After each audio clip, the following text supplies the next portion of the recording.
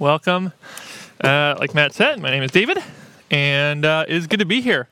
I've always had people tell me they look up to me, but this is a little bit new. This is a little bit more than normal. So this is great. I'm glad you're all here. It feels weird to be this high, but it's going to be great. So let's pray, and then we will jump into the Word today. Father, we come to you on this beautiful sunny day, and we just thank you for your creation. We thank you for the wonders of all the things that have been made. The trees, the rivers, the plants, the grass. We thank you, Lord, for your creation of people, for creation of us, of friends, of family, of people that we know. Lord, and we praise you too for the new creation that you have done in us who are in Christ. And we pray as we study that today and all that you have done in us, I pray you would work in us and through us so that we might live more in line with how you have made us to be. Thank you for all the grace you've given us. Help us now as we hear. Help me as I proclaim to be clear. And we ask this in the name of Jesus. Amen. Gregory Rasputin may be a name that you might be familiar with. Maybe because, like me, you studied Russian history in high school. Maybe because you just know the song by Boney M. However you know the name Rasputin, he is kind of an infamous name. He was a self-proclaimed Russian monk at the beginning of the 20th century. He came to exert real influence on the royal family of Tsar Nicholas II, who was kind of the last Tsar before the communist Russian Revolution. He was there, and he had kind of some interesting theology, to say the least. He believed and taught to his followers that if you could experience salvation, experience spiritual kind of high by sin and then repentance. And he followed, God is a forgiving God. So therefore, the more that I sin, then the greater the joy is going to be in my forgiveness. Then the greater the feeling that I get of God's forgiveness. So therefore, it is a believer's duty to sin as much and as greatly as possible. And that's what he lived, and that's what he taught his followers to do. Sin as much as you can, and then just say sorry for it. And I know that there's some that maybe you're new to Christianity, or you've thought about this before, that you know what, if the gospel is what Christians say, that is, that we are not saved by God by anything that we do, we are saved only on the basis of what Jesus has done, by our trust in him. God doesn't accept us into heaven because of our works or our church attendance or anything like that, but just because of what Jesus has done, just our trust in him. Then why don't we just sin? Why can't we just do that? Because we know God is a forgiving God. He's a forgiving God. Why not just sin? Because I don't think it's just Rasputin that falls into this kind of thinking.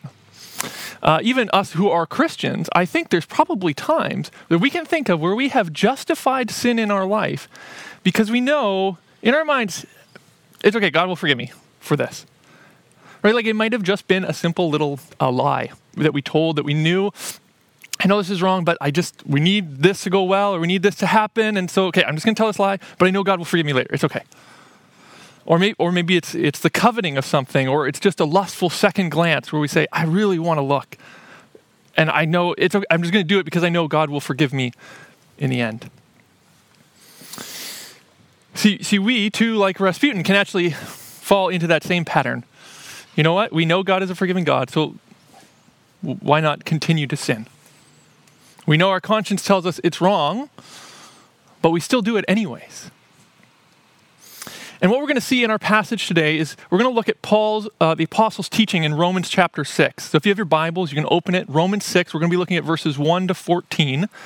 If you don't have a Bible with you, you don't have it on your phone, you can just look on that lyric sheet we gave you on the back side. The scripture is all there. Some of the other scripture we'll look through as well.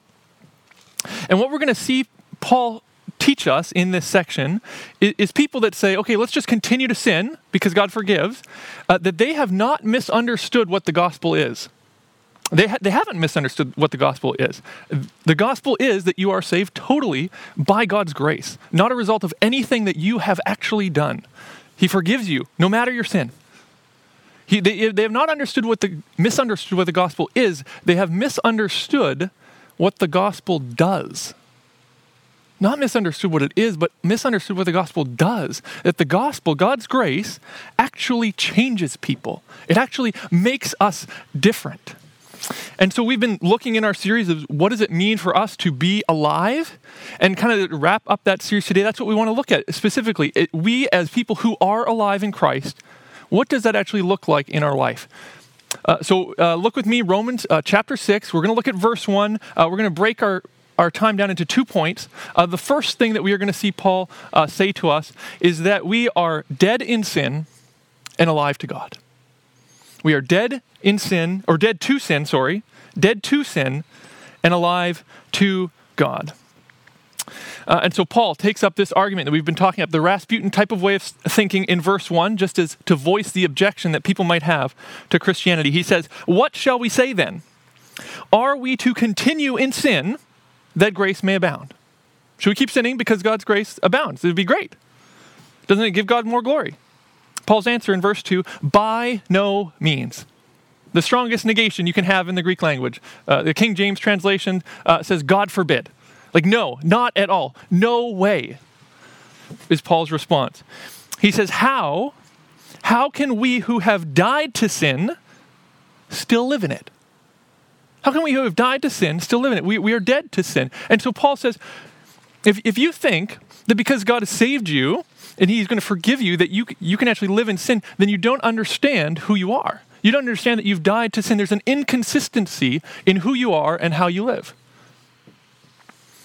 And he gives baptism, actually, as the example of this. If we continue verse 3, do you not know that all of us who have been baptized into Christ Jesus were baptized into his death? We were buried, therefore, with him by baptism into death, in order that, just as Christ was raised from the dead by the glory of the Father, we too might walk in newness of life. And so if you're here last week, you saw Esther Van Roy. She was baptized. In her testimony, she quoted this verse.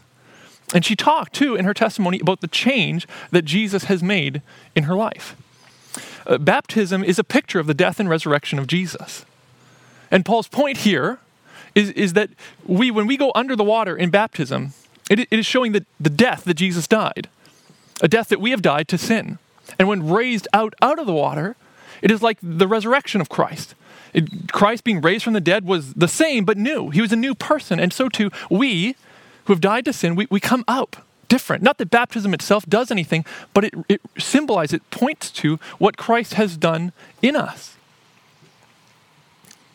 But if we continue reading verse 5, we see that Christ's death and resurrection, they aren't just a picture. They aren't just an image of what has been done in our heart if we're a Christian, but they are actually its cause. Look at verse 5.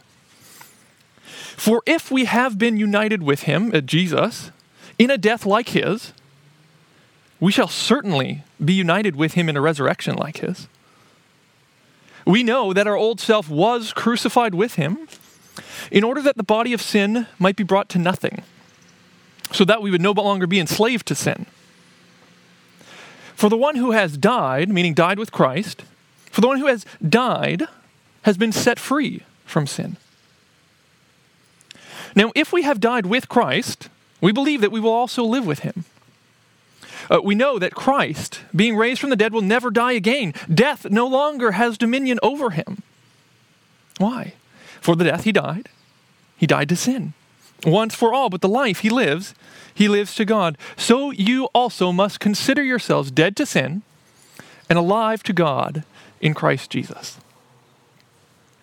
And so what's Paul's point? What's his main emphasis here? I hope you see the emphasis on our union with Christ. You've been united with him in a death like his, united in a resurrection. There's all language of in Christ, with Christ. See, union with Christ, the fact that we as believers, by faith, have been married to Christ. We've been united to him in a union in such a way that what is his is now ours. His death and resurrection actually have an effect on our life and on our heart.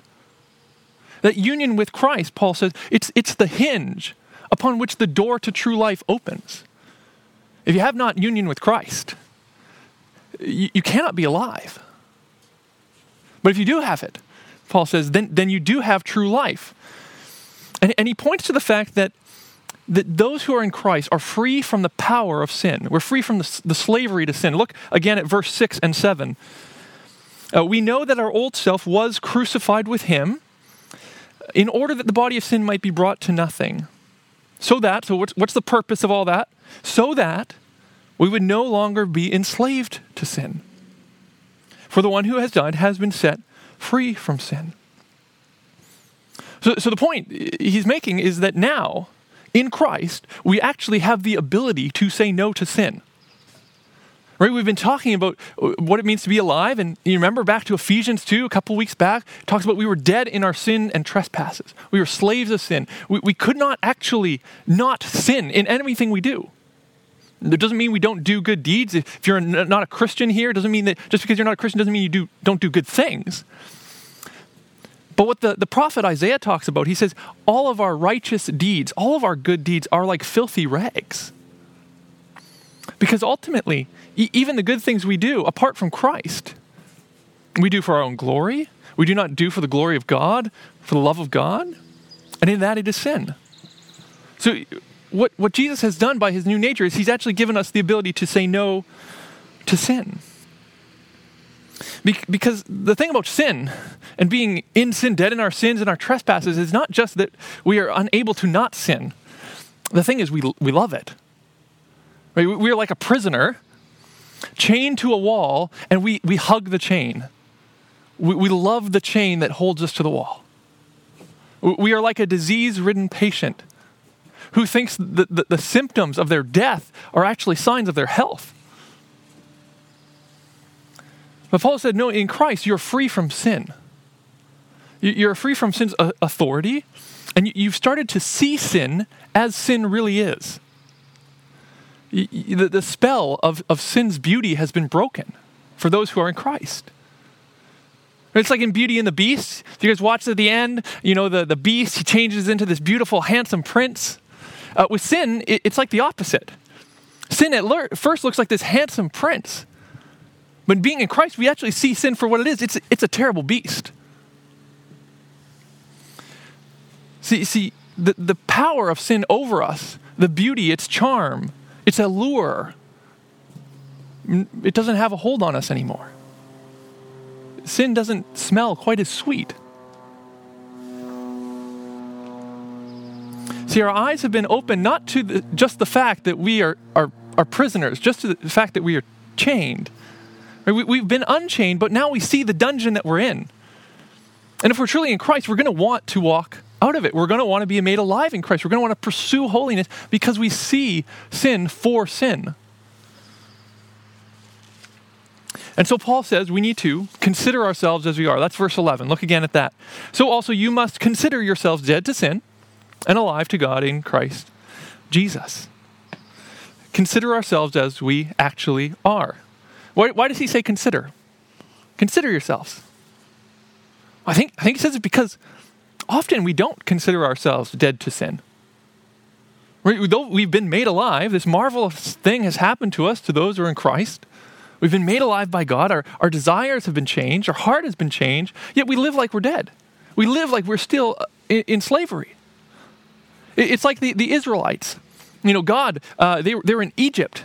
Slaves, a cruel, awful slavery, forced labor.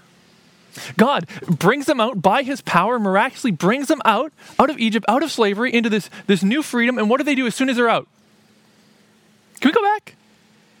Like they want to go back to the slavery. They say, life was actually so much better when we were slave.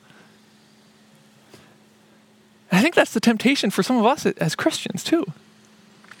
We were slaves to sin, but God has made us alive. He's freed us from the slavery to sin. But yet there are times where we look back and we say, I wish I could go back. I wish I could go back to Egypt. But if we're truly alive, we should live like we're alive, not live like we're dead. Right? If Lazarus was raised up out of the tomb by Jesus, walks out of the tomb, comes out into the bright sunny air, he's been made alive, and then he says, Jesus, actually this is great, but it's just too sunny out here. Can I go back inside the tomb? Can I lie down again? Can you wrap me up? It was way better in there. We think that's weird. Right? Like if you've been made alive, you should not live like a dead person. You should not want to go back to the tomb from which you came out of. So too, those who are in Christ should want to live like they are actually alive. 2 Corinthians 5:17, it's on your page there. You'll see it. Therefore, if anyone is in Christ, he is a new creation. The old has passed away. Behold, the new has come. Here's the thing. Even if we don't live like we're alive, we are. That's a wonderful thing. That by God's grace, he has made us alive. We are a new creation. It's a statement of fact of what is true about us. Just as sure as Christ's resurrection is the surety, the promise that we are actually, if in Christ, alive. I know that there are some times where we don't feel like we're alive. I mean, I'm sure there are some of you here where though you would say, I am in Christ, but it doesn't feel like I have life in me right now. Like we feel like we're struggling in sin, like we're just hitting our head against a brick wall. We feel like we're not making any headway. But we can run back to this promise that we have actually been freed from Egypt. We have actually been set free from our slavery. We've been brought out of the tomb.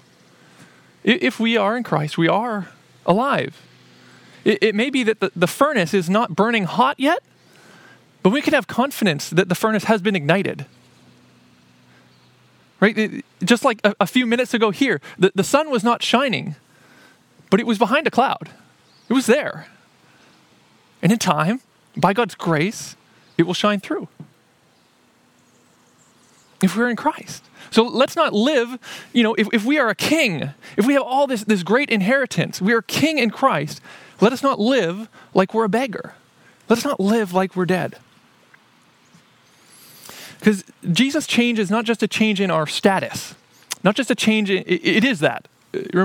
We have been declared righteous by God. But it's not just that. It is also a change not in our status only, but in our nature, in who we actually are, in our desires, in our heart. We've been given a new heart that Ezekiel says will cause you to walk in God's ways, cause you to obey his laws. And even when we don't feel like we are alive, we can trust the life that's within us. Right? Life has great power. You think about an old building, maybe cement, brick, whatever it is. That old building seemed to stand strong. But if you leave it there for 20 years, 50 years, what happens? Grass, moss, roots of a tree, they begin to crumble this building. You put an acorn underneath a tombstone. Wait a couple years and a tree will break through this solid cement. See, life has great power. And so too, if you are in Christ, there is real life within you. Life that we can draw upon and trust that will actually be working in our life. This doesn't mean that we don't ever sin. It doesn't mean that we are perfect in any way. John Wesley maybe said it best. He said, sin still remains, but it does not reign. Sin still remains, but it does not reign. It has no authority to make you obey its passions. Jesus reigns. Jesus is our new Lord. He is our new master. He is the one who we look to for instruction.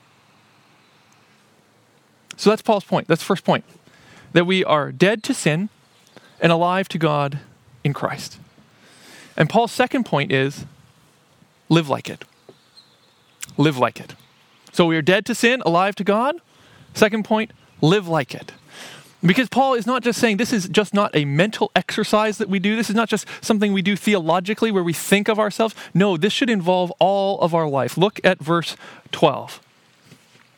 Verse 12 says this, let not sin therefore reign in your mortal body to make you obey its passions. Do not present your members to sin as instruments for unrighteousness, but present yourselves to God as those who have been brought from death to life, and your members to God as instruments for righteousness. For sin will have no dominion over you, since you are not under law, but under grace. So Paul's point here is if sin does not have any authority over you, if that's been broken, if you've been set free from the reign of sin, then don't let sin reign. Right? If you're not under its authority, don't go under its authority. Right? If a king has been taken off the throne, you don't go and obey his edicts. If the CEO has been fired from the company, you don't let the CEO back into your boardroom. See, sin is not a rightful heir to the throne. If we're in Christ, sin does not have authority over us, but it will try and usurp the throne however it can. It will try and, as Paul says, make you obey its passions. It's like your old boss, after you've left your old job, he's still emailing you, asking you to do stuff for his company. Get some work done here or there. And you'd be like, no, I'm not going to do that. Right? Like if a country, to someone who's no longer a citizen of their country, they've given up their citizenship, they don't live in the country. If that country came to them and said, hey, we need you to pay taxes, well, you'd be like, no, I'm not doing that. You don't reign over me. You have no authority over me anymore. And so Paul says, don't let sin reign. If you are alive in Christ, don't let it reign. Don't pay taxes to sin. Don't let it make you obey its passions and desires. But the question then is why? Why do we still let sin reign in our life? If it truly has been dethroned, why do we let it reign? Well, there's a couple of reasons. The first reason is that sin may reign in our life. Sin may have authority in our life because we are actually still under its dominion. We may not actually be free of sin's reign. We may not actually be alive in Christ. The sign of someone who's alive in Christ is that they don't want to continue in sin, that they want to be set free. They see the dungeon that they are in. But sin may reign because you may not be alive in Christ. Look at how John puts it in his letter, 1 John. It's on your page there. It says this. No one born of God makes a practice of sinning, for God's seed abides in him, and he cannot keep on sinning because he has been born of God. So no one born of God makes a practice of sinning, meaning a habit of it, a habitual sin in which you're unrepentant. If you're born of God, if you are truly alive, that will not be you. But some of us, we're not alive. We're like a spiritually dead plant. That yet, you know what? From a distance, we kind of fit in with the Sunday morning crowd. But when you get closer and really start to inspect it, you see the leaves are just made of paper. And it's all dead. It's all dried out. We need Christ's life in us. And so if that's you, I would just encourage you, spend time in prayer.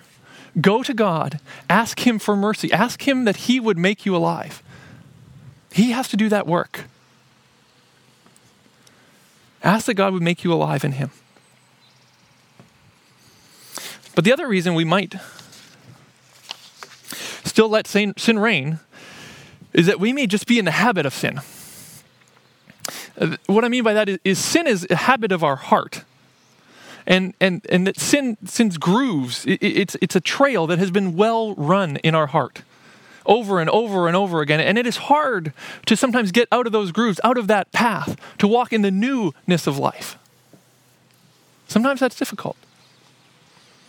Martin Lloyd-Jones, who was a preacher in London in the mid-20th century, he gave an illustration to explain this. I think it's helpful. He said, imagine that there is a country, and in this country, there's two groups of people. And for hundreds of years, one group of people has enslaved the other. Generation after generation, this group has been enslaved. It's all they've known. And there's a law in the country that those who are slave owners can beat, whip their slaves whenever they want. It's not illegal. And so the slaves themselves have a great fear whenever they see that master coming. And they automatically just obey out of fear. They do not want to be whipped. They do not want to be hurt. But one day, a good king comes along. And the good king comes and he proclaims freedom for all the slaves. Legally, slaves declared free on that day. But is that all it takes? Is the slave's behavior going to change overnight? Perhaps. By God's grace, sometimes that does happen in our life.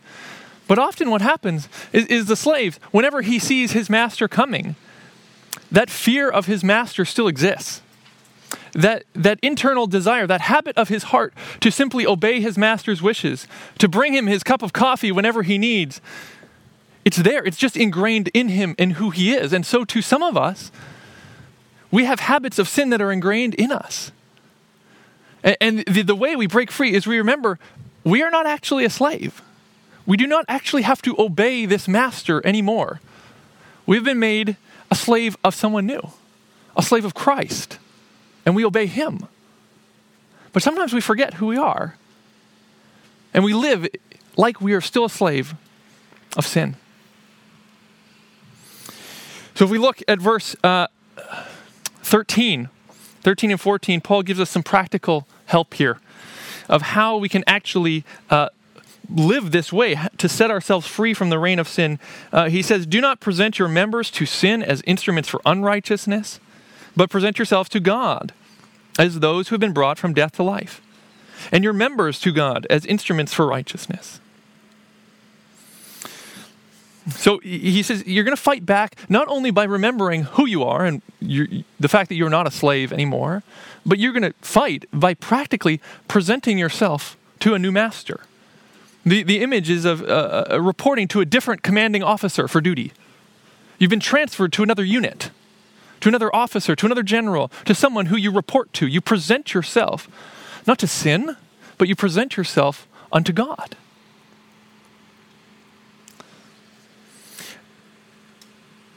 So where are the situations that we can think of where we can actually present ourselves, not to sin, but to God?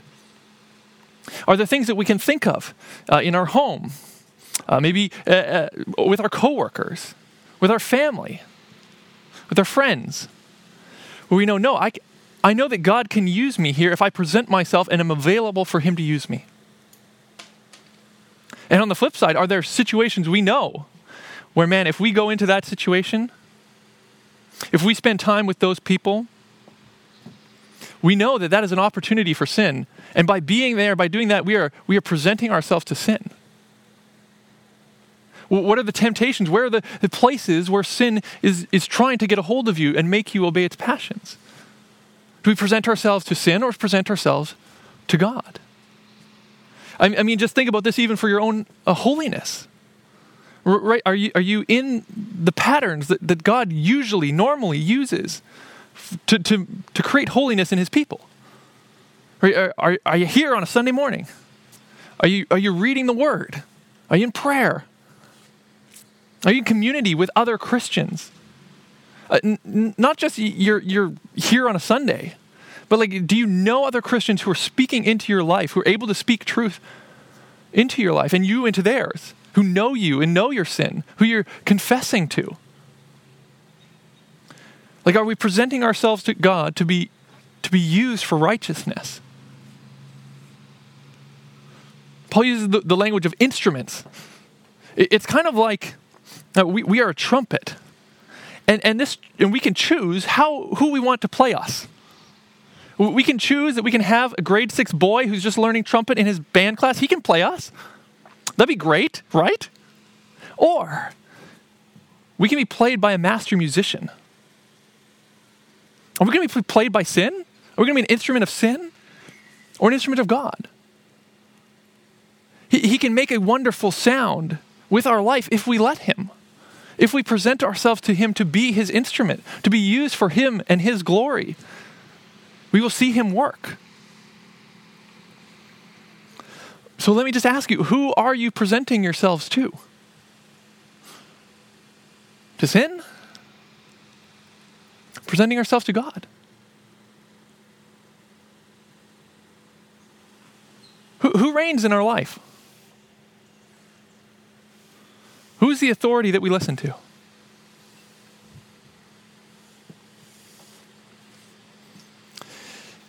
Paul gives us one last encouragement in verse 14. Look there again. Verse 14, for sin will have no dominion over you, since you are not under law, but under grace. Not under law, but under grace, meaning not part of the old covenant, but under the new covenant of grace. And here's the wonderful thing. He says, sin will have no dominion over you. It's a promise. If you are in Christ, sin will not reign. It will not have dominion. Why? Because of the cross of Christ. Look with me at 1 Peter chapter 2:24 on your sheet there. He himself, Jesus, bore our sins in his body on the tree, die on the cross. For what purpose? That we might die to sin and live to righteousness. Let us never forget that the cross of Christ saves us from the wrath of God. It saves us from the penalty of sin. But let us not know that that is the only thing that the cross does. See, the cross of Jesus also saves us from the power of sin. It actually saves us to be able to live a new life for him. Right, to use theological language, the cross is not just the basis for our justification, our being declared righteous, but it is also the basis, the cause for our sanctification. On the cross, Jesus purchased for us a new heart by which we can actually live a new life for him. It's his power, his spirit that he has given us, working within us to be able to obey his laws, obey his rules. So let us expect God to work in our life. If we are alive, if God's Spirit is in us, let us present ourselves to God expecting that he will actually work. He will actually change us. He will actually make us more and more alive. So to sum up Paul's argument here, this is what he's saying. Live like you're alive. You are alive. If you are in Christ, you are alive. Live like it. Right? Don't act like you're dead.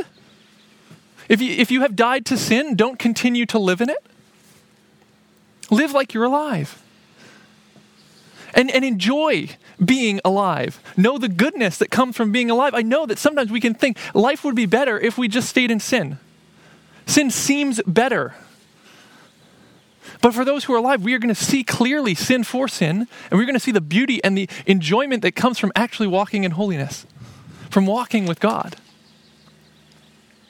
It is like a bunch of boys running down to the river for a bath on a chilly morning's day. The first boy comes up to the river and he kind of dips his toe in a little bit. Well, it's chilly, he says. The second one comes up to the river. He comes up to his ankles, but that's as far as he goes. It feels too cold for him to jump in. The third boy, he knows the river. He's been here before. He takes a step back and he runs as fast as he can and jumps head first into the river. Once inside, he is all aglow with joy because once you're inside, it feels warm. It feels great. It feels wonderful. But see, some of us, we are standing in the chilly air of sin still, and we have but dipped a toe in righteousness, in what it means for us to actually be alive. Maybe we've gone up to our ankles. But have we actually jumped headfirst into what it means for us to be alive? We are. But the question is, do we live like it? Do we live like people who are alive? We're dead to sin. How can you have died to sin still live in it? Go, Jesus says, live like you're alive. Let's pray. Father, we thank you so much for the new life that you have put inside of us. By your grace and by your Spirit, you've done this. It's not anything we have done. But thank you that it causes us to change, to be different. And I pray that we would actually walk in that newness of life, like a new path that you have paved before us. Would we see the goodness of that path, and would we walk down it by your Spirit? Help us, please. Help us to present ourselves to you to be used for righteousness. We pray this in Jesus' name. Amen.